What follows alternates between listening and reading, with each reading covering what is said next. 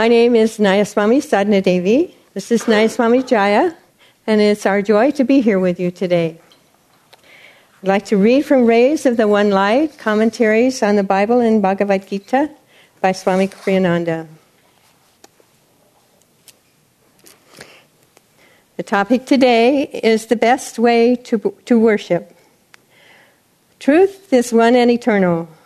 Realize it, realize oneness with it in your deathless self within. The following commentary is based on the teachings of Paramahansa Yogananda. In chapter 4 of the Gospel of St. John, the woman of Samaria asks Jesus, "Where is the best place to worship?" This question might be expanded to include, what is the best church? What is the best religion? Is it important to go to pilgrimage to holy shrines? What is the best ritual? What is the best mantra or prayer?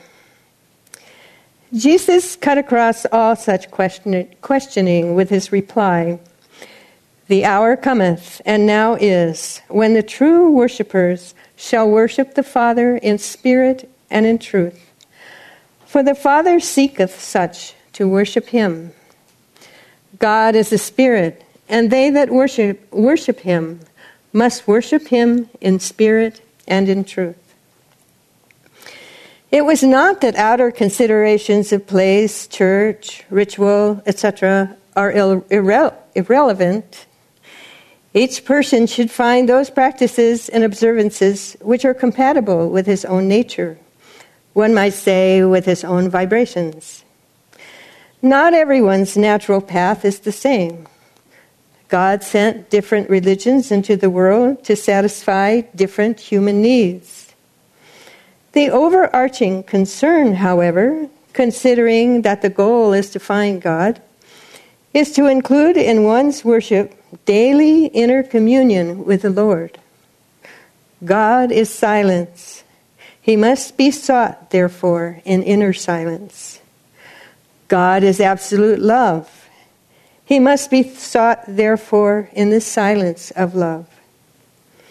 God is spirit, and thus immaterial. He must be sought above all in the expanding peace of deep meditation. Thus the Bhagavad Gita states in the 6th chapter, "Sequestered should he sit, steadfastly meditating, solitary, his thoughts controlled, his passions laid away, from every craving for possession freed." Wherever you are, whatever your outward beliefs and observances, seek God in the silence of your own soul. Thus, through Holy Scripture, God has spoken to mankind.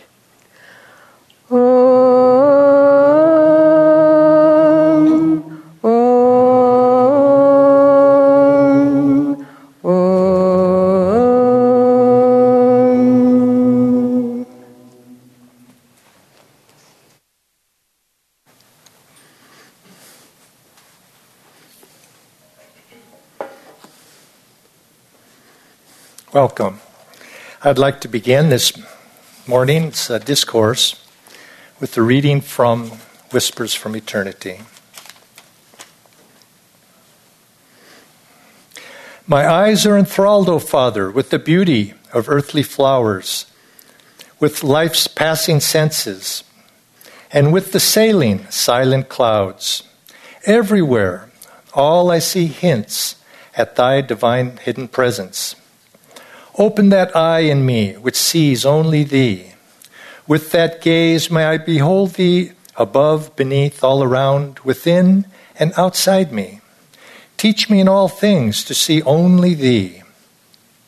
Open in me that eye which beholds everywhere thy hidden, but ever subtly reigning wonder.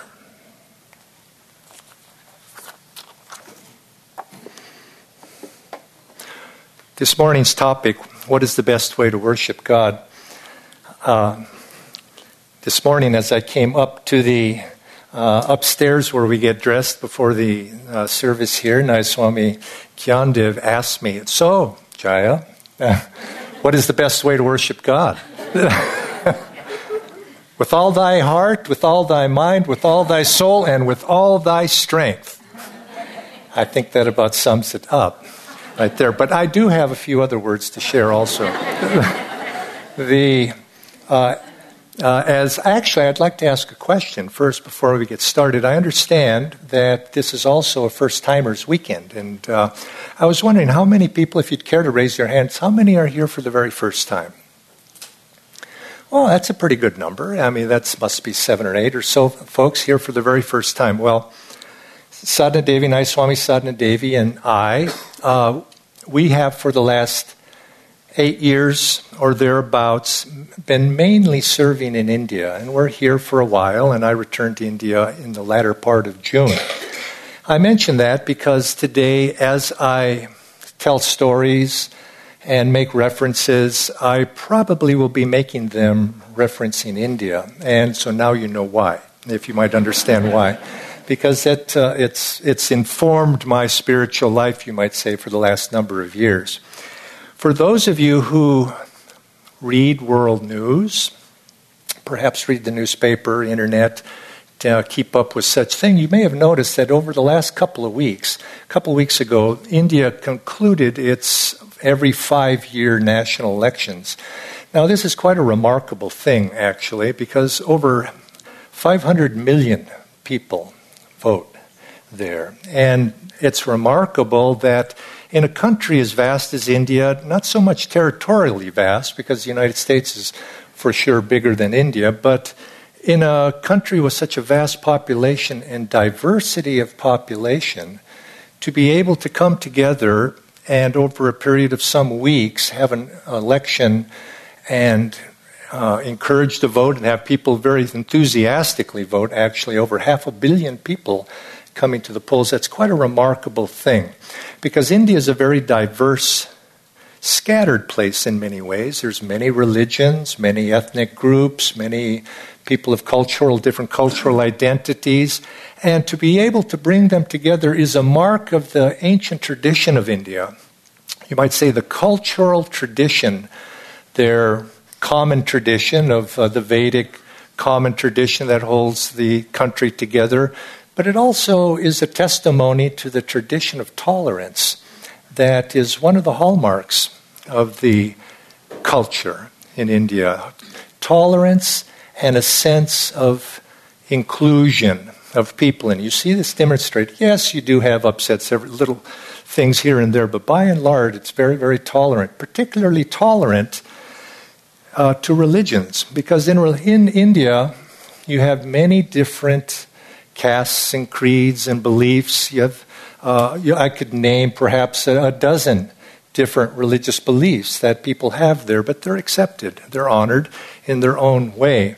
And it's somewhat indicative of an Indian view of things that including other people in, you might say, one's universe is something that we in the West, I think, might be well advised to take heed of, because it's really a beautiful thing to see that.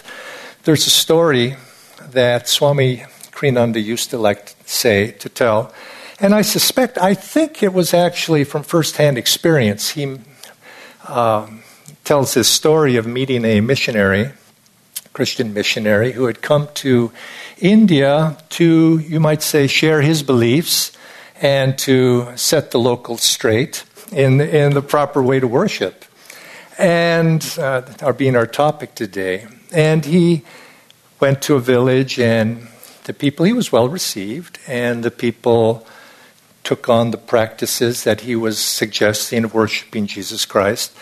And they were enthusiastic about it, and they took on the practices. And then as his duties, the minister's duties, called him away to another area. And then he was gone for perhaps a month or two. But to his horror, when he returned to his village, he saw that they were doing arati to Krishna, and they were doing a Krishna arati, Hare Ram, Hare Krishna, Hare Krishna. And he was aghast. And because and he admonished them afterwards, what's this? You had become Christians, and you were, it was Jesus Christ. And here I come back, and you've fallen back, and now you're worshiping Krishna. And they says, oh, yes. You know, he says, we love Jesus Christ. We love Krishna. And in a sense, the picking up of one belief, the willingness to follow and honor and worship in one direction does not mean that one should not worship also something else again. And so consequently, there's a consciousness in India of both and, rather than either this or that. And if we ask the question, what does it mean really to worship?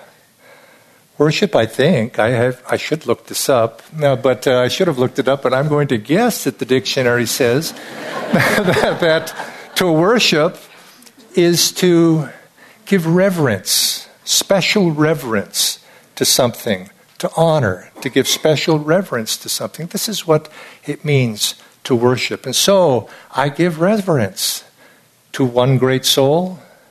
I give reverence to another great soul. I give reverence to many things. And I think this is what we should ask ourselves as well in our life. What do we revere? Now, in terms of, you think in religion, you think, oh, I revere this tradition or that tradition. But I think we want to take it broader than that. When we're thinking about worship, we might want to, extend it, our circle a little bit. What is it in our life that we hold in reverence? And I think it's something that, since my going to India, that I have been able to expand my boundaries of what that might be. I hold many things in reverence. And so you find that in India too, many things are honored. Not to the exclusion of something else, but to the exclusion and to the inclusion of many things. And I think this is a cultural trait. When I recently picked up a friend at the airport, and I saw her, and she came up to me. She saw me in the airport. She touched my feet. Now, the other people in the airport might have thought that was strange, but it was a mark of reverence. A reverence in the sense that I was a teacher, and so she was honoring that.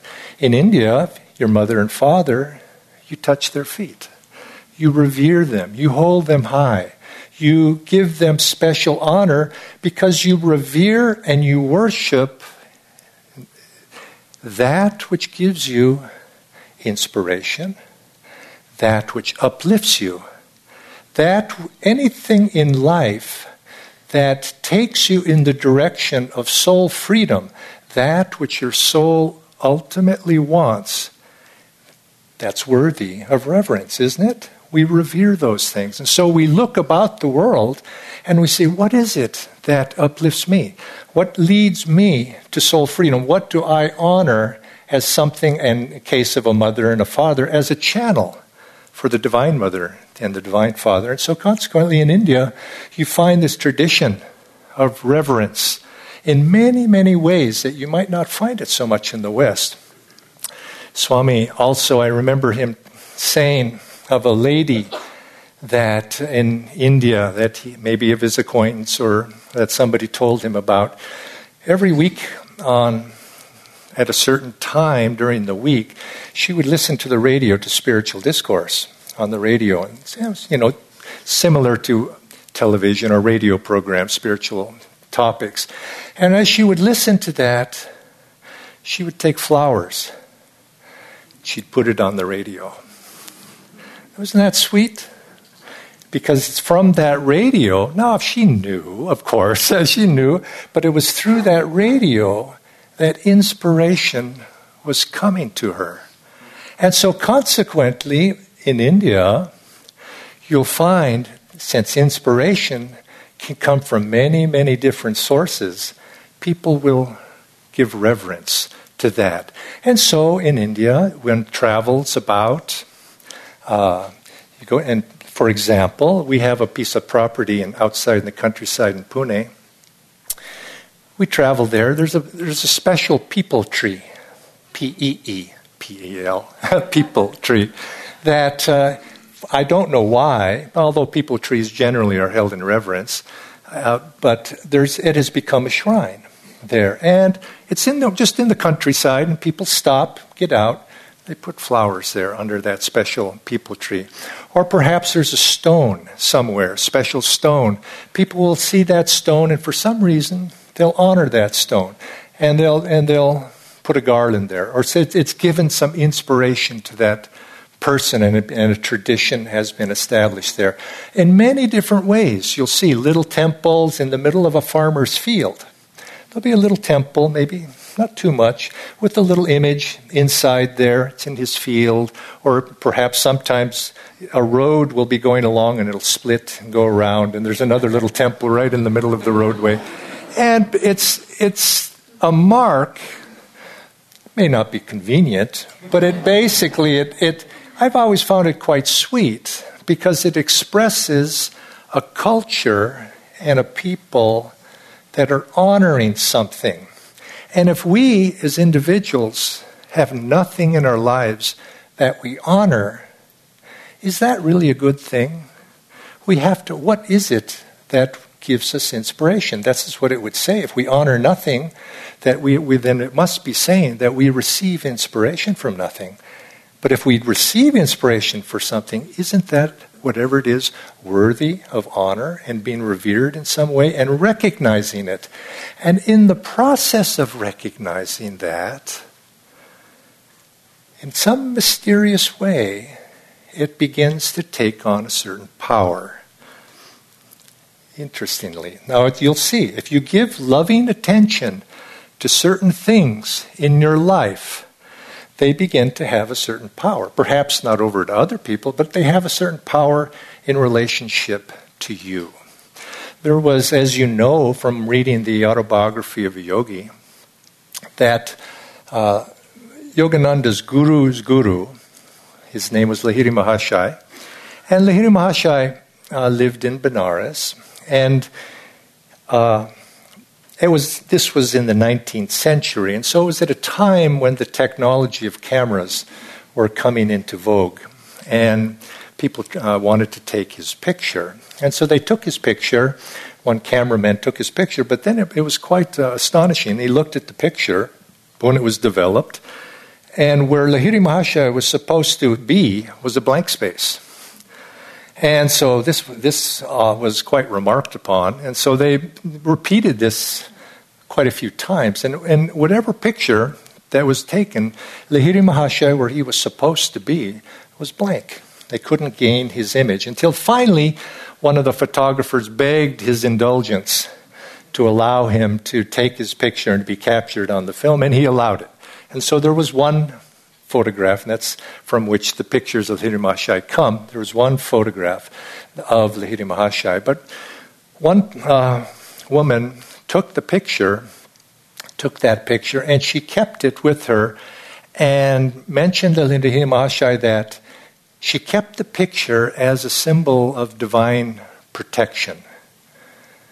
And he mentioned to her something that was really worth thinking about. He says, if you deem it as protection, so it will be. Otherwise, it's merely a picture. But if you deem it protection, so it will be. And so it was. And there are many other stories of people looking at that picture, taking that picture in devotion at times of crisis in their lives and having their lives be blessed or changed or protected in some fashion. But yet it's just a picture. Now, the same thing, there are many things in our life that come. If we deem it to be something, we imbue it with a certain blessing. We give it specialness in our lives. And if we hold things as holy and revere it in that way, it takes on a special power that is not only subjective.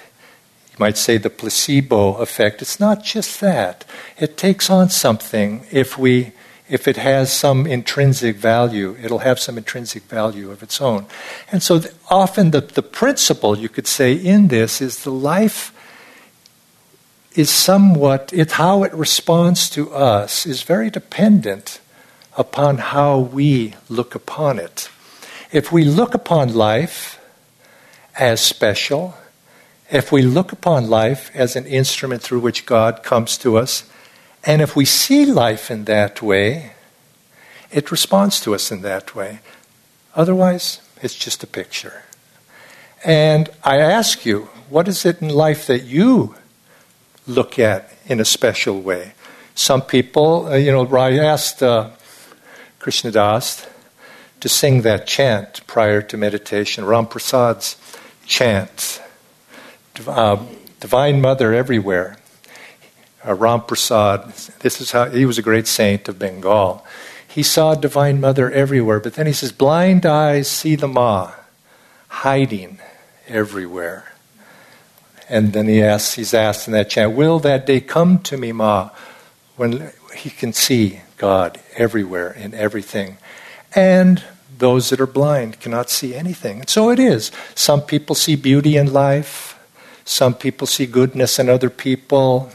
Some people see opportunities. Some people see obstacles. Two salesmen. They were shoe salesmen. They went to a foreign land, landed. The one salesman gets off the boat. Notice that everybody's barefoot. Sends a cable back to the head company back in his home country. Says, returning home, no opportunity here. Second salesman gets off the boat, sees that everybody's barefoot, sends a cable back to the head office. Send another supply. Great opportunity for shoe sales here. And in a sense, two people looking at life in exactly the same way. And so in the same thing is how do we worship? We can worship God is everywhere. God is in everything. God is everything. But God is no one thing. He's beyond one thing. He's in everything. Nothing can contain the infinite, of course, but the infinite can be reflected in everything. And so you see all these special, in India, you see these different objects, and you see people worshiping this and you're worshiping that. And people think, oh, that's silly. But it's not silly. There's an important message there. And I wanted to read something from the autobiography of a yogi. As you know, there's a wonderful story here. When Yogananda was a young man, he wanted to go to the Himalayas very badly, find God. He wanted, it's a tradition, go off to the Himalayas. But his guru advised him, Sri Yukteswar advised him, no, that's not, the mountains won't give you what you're looking for. But he had this heart's desire, and so he wanted to go. And so he went to seek the advice, and he had heard about this very famous, or well-regarded, he wasn't all that famous so much at that time, but a well-regarded saint named Ram Gopal Muzumdar. And he went out to see him. And he took a train, and he got off at the town where there's a great, very famous shrine there at Tarakeshwar. And he got off at Tarakeshwar, and it's very famous because there is a stone there. It's a round stone, and this stone symbolizes, it's infinity. Or something is round, it's a symbol for the infinite. But it's like Lourdes or places like that, which have gained a certain amount of power and fame because healings take place, special blessings take place there. So he went there and he stopped by, saw the stone. But as he left, he didn't bow as one traditionally would, or prostrate oneself traditionally to the stone, because he says he was in a very austere mood. And in his mind he said, I felt that God should only be worshipped in the soul. So he didn't bow to the stone, and he went. And of course the story goes on that he had a terrible time after that trying to find Ram Gopal's house. And he would go left. He was always led in the wrong direction, and he was never seeming to get closer. It was very hot. Bengal can be very hot. And so time went by. He finally made it. And when he makes it to Ram Gopal's house, or meets him outside on the wayside there before he gets to his house, Ram Gopal asks him, tell me, where do you think God is? And Yogananda replies, why? He is within me and everywhere. I doubtless looked as bewildered as I felt. All pervading, eh? The saint chuckled. Then, why, young sir, did you fail to bow before the infinite in the stone symbol at the Tarakeshwar temple yesterday? Your pride caused you the punishment of being misdirected by the passers-by, who was not burdened by the fine distinctions of left or right. Today, too, you have had a fairly uncomfortable time with it. The devotee inclines to think his path to God is the only way. Yoga, through which the divinity is found within, is doubtless the highest road, so Lahiri Mahashaya has told us. But discovering the Lord within, we soon perceive him without. Holy shrines at Tarakeshwar and elsewhere are rightly venerated as nuclear centers of spiritual power.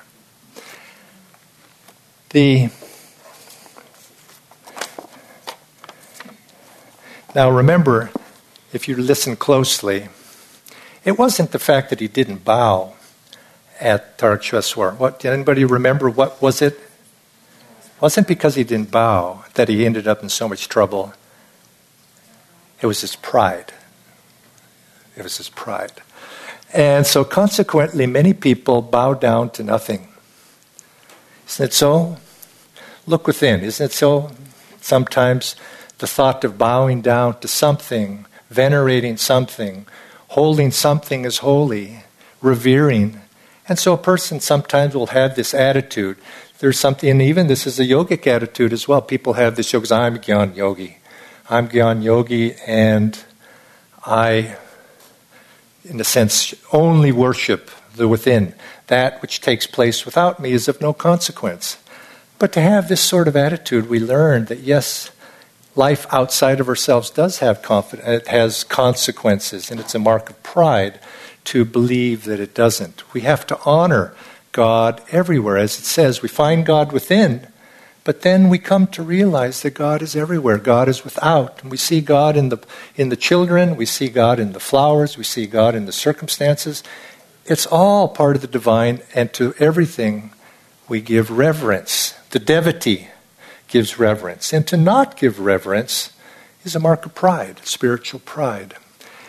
The Indian tradition is, of course, that there are thousands and thousands of gods and goddesses, and many people in the West will sometimes think, thousands, heck, there's probably millions, I would suspect.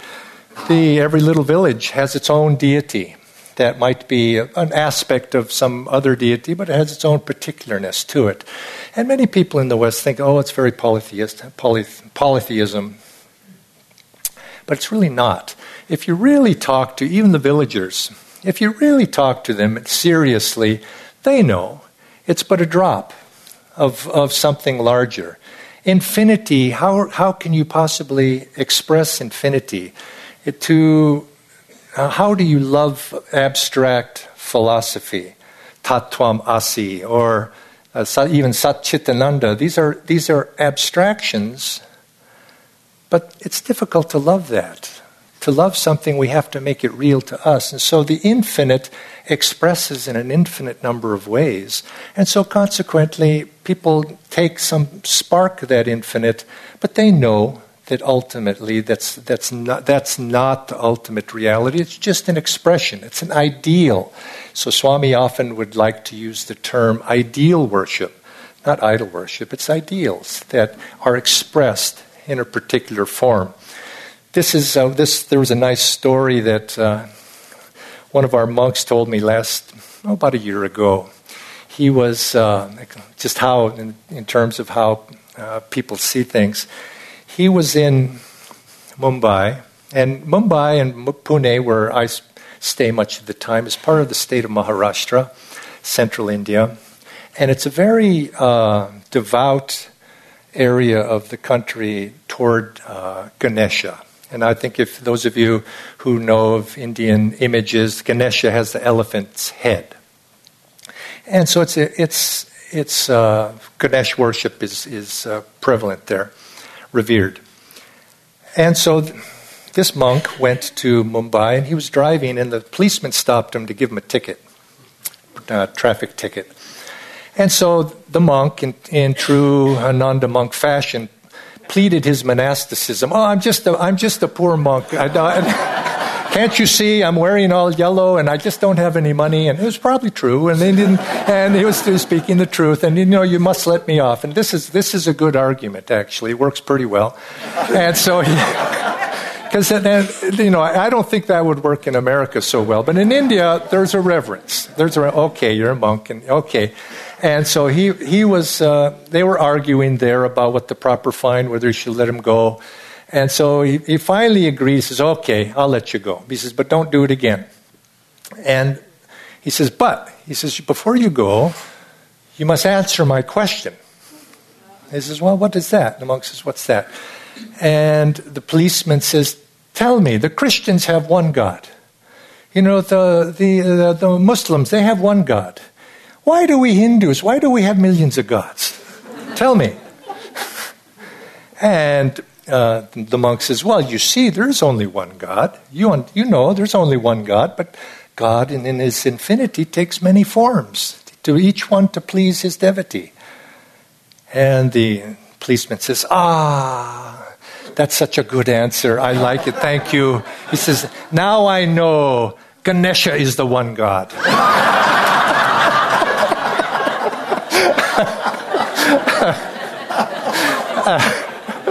And away he went. That probably is not going to happen in America like that. But every year they have the Ganesh festival throughout Maharashtra at a certain time, usually in the September time.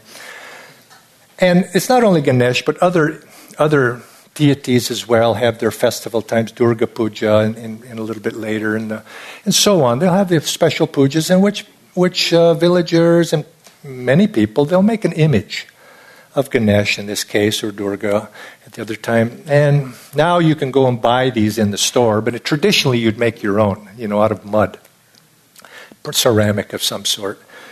And you would install the image, like let's say for Ganesh, let's say 10 days prior to the festival conclusion, and you would offer flowers, you'd offer sweets, you'd offer your devotion for 10 days, and you would invest that image with your devotional life. And then at the end of the 10 days, at a certain day, everybody would take their image, and in Pune, Mumbai, they'd go to the sea. But in Pune, there's a river, comes right through the river, and the government will release large quantities of water that day. So the river's high. And so they would go down to the river, and very lovingly, they place the image into the water. And what happens, of course, is traditionally it would be a clay. It dissolves, it goes back to the infinite. And this is the spirit that God takes some form to respond to the devotee, the love of the devotee, but yet ultimately it's in not form at all. It dissolves back. You give it back to the infinite. And God is one.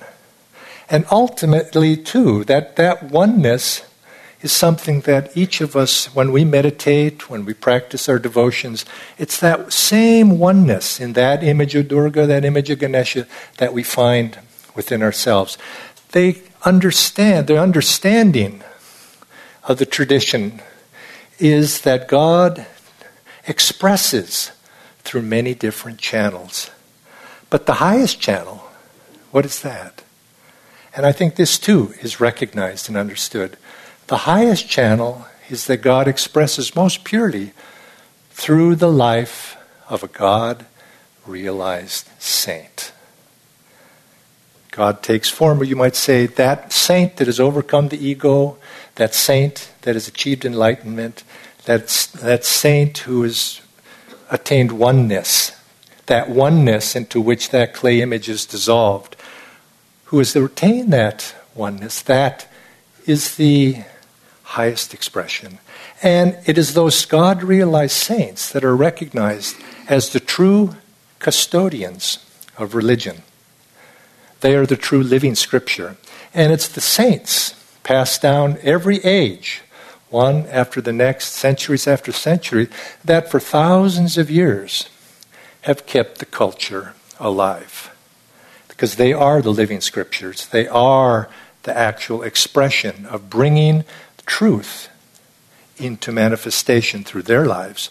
And so you can see when you have the culture recognizes that each of us has a responsibility, not just to worship and give reverence, which is our responsibility, but also on the deeper level, our responsibility is also in our own lives to express the highest, to express that oneness throughout our own lives, to ultimately carry on that tradition of keeping religion alive and real through the expression of our own lives. And so this too is the responsibility that is passed down to each one of us. In that story of Tarakeshwar, Ram Gopal goes on, and actually I'll read it since I do have the page marked. Master was going to the Himalayas, wanted to go to the Himalayas very badly to find God. And Ram Gopal says to him, "Young yogi, I see you are running away from your master. He has everything you need. You must return to him. Mountains cannot be your guru." You see, it's the living saints must be that. Ram Gopal was repeating the same thought which Sri Yukteswar had expressed. Masters are under no cosmic compulsion to limit their residence. My companion glanced at me quizzically. The Himalayas in India and Tibet have no monopoly on saints. What one does not trouble to find within will not be discovered by transporting the body hither and yon. As soon as the devotee is willing to go even to the ends of the earth for the spiritual enlightenment, his guru appears nearby. Then Ram Gopal asks him, "Are you able to have a little room where you can close the door and be alone?" "Yes," Master said. "That is your cave." The yogi bestowed on me a gaze of illumination, which I have never forgotten. That is your sacred mountain. That is where you will find the kingdom of God. And I think this is what he's saying to each one of us. Do you have a little place that you can go? Do you have a place that you can close the door, be alone with God? If you do, that is your cave. You don't need the outward ritual. You don't need the outward pilgrimage. But yet we revere it and we honor it nevertheless. But when we come back, the true pilgrimage is to go inside, to contact God and Gurus there in our own soul, and to give loving worship with all your heart, with all your mind, with all your soul, and with all your strength. Many blessings.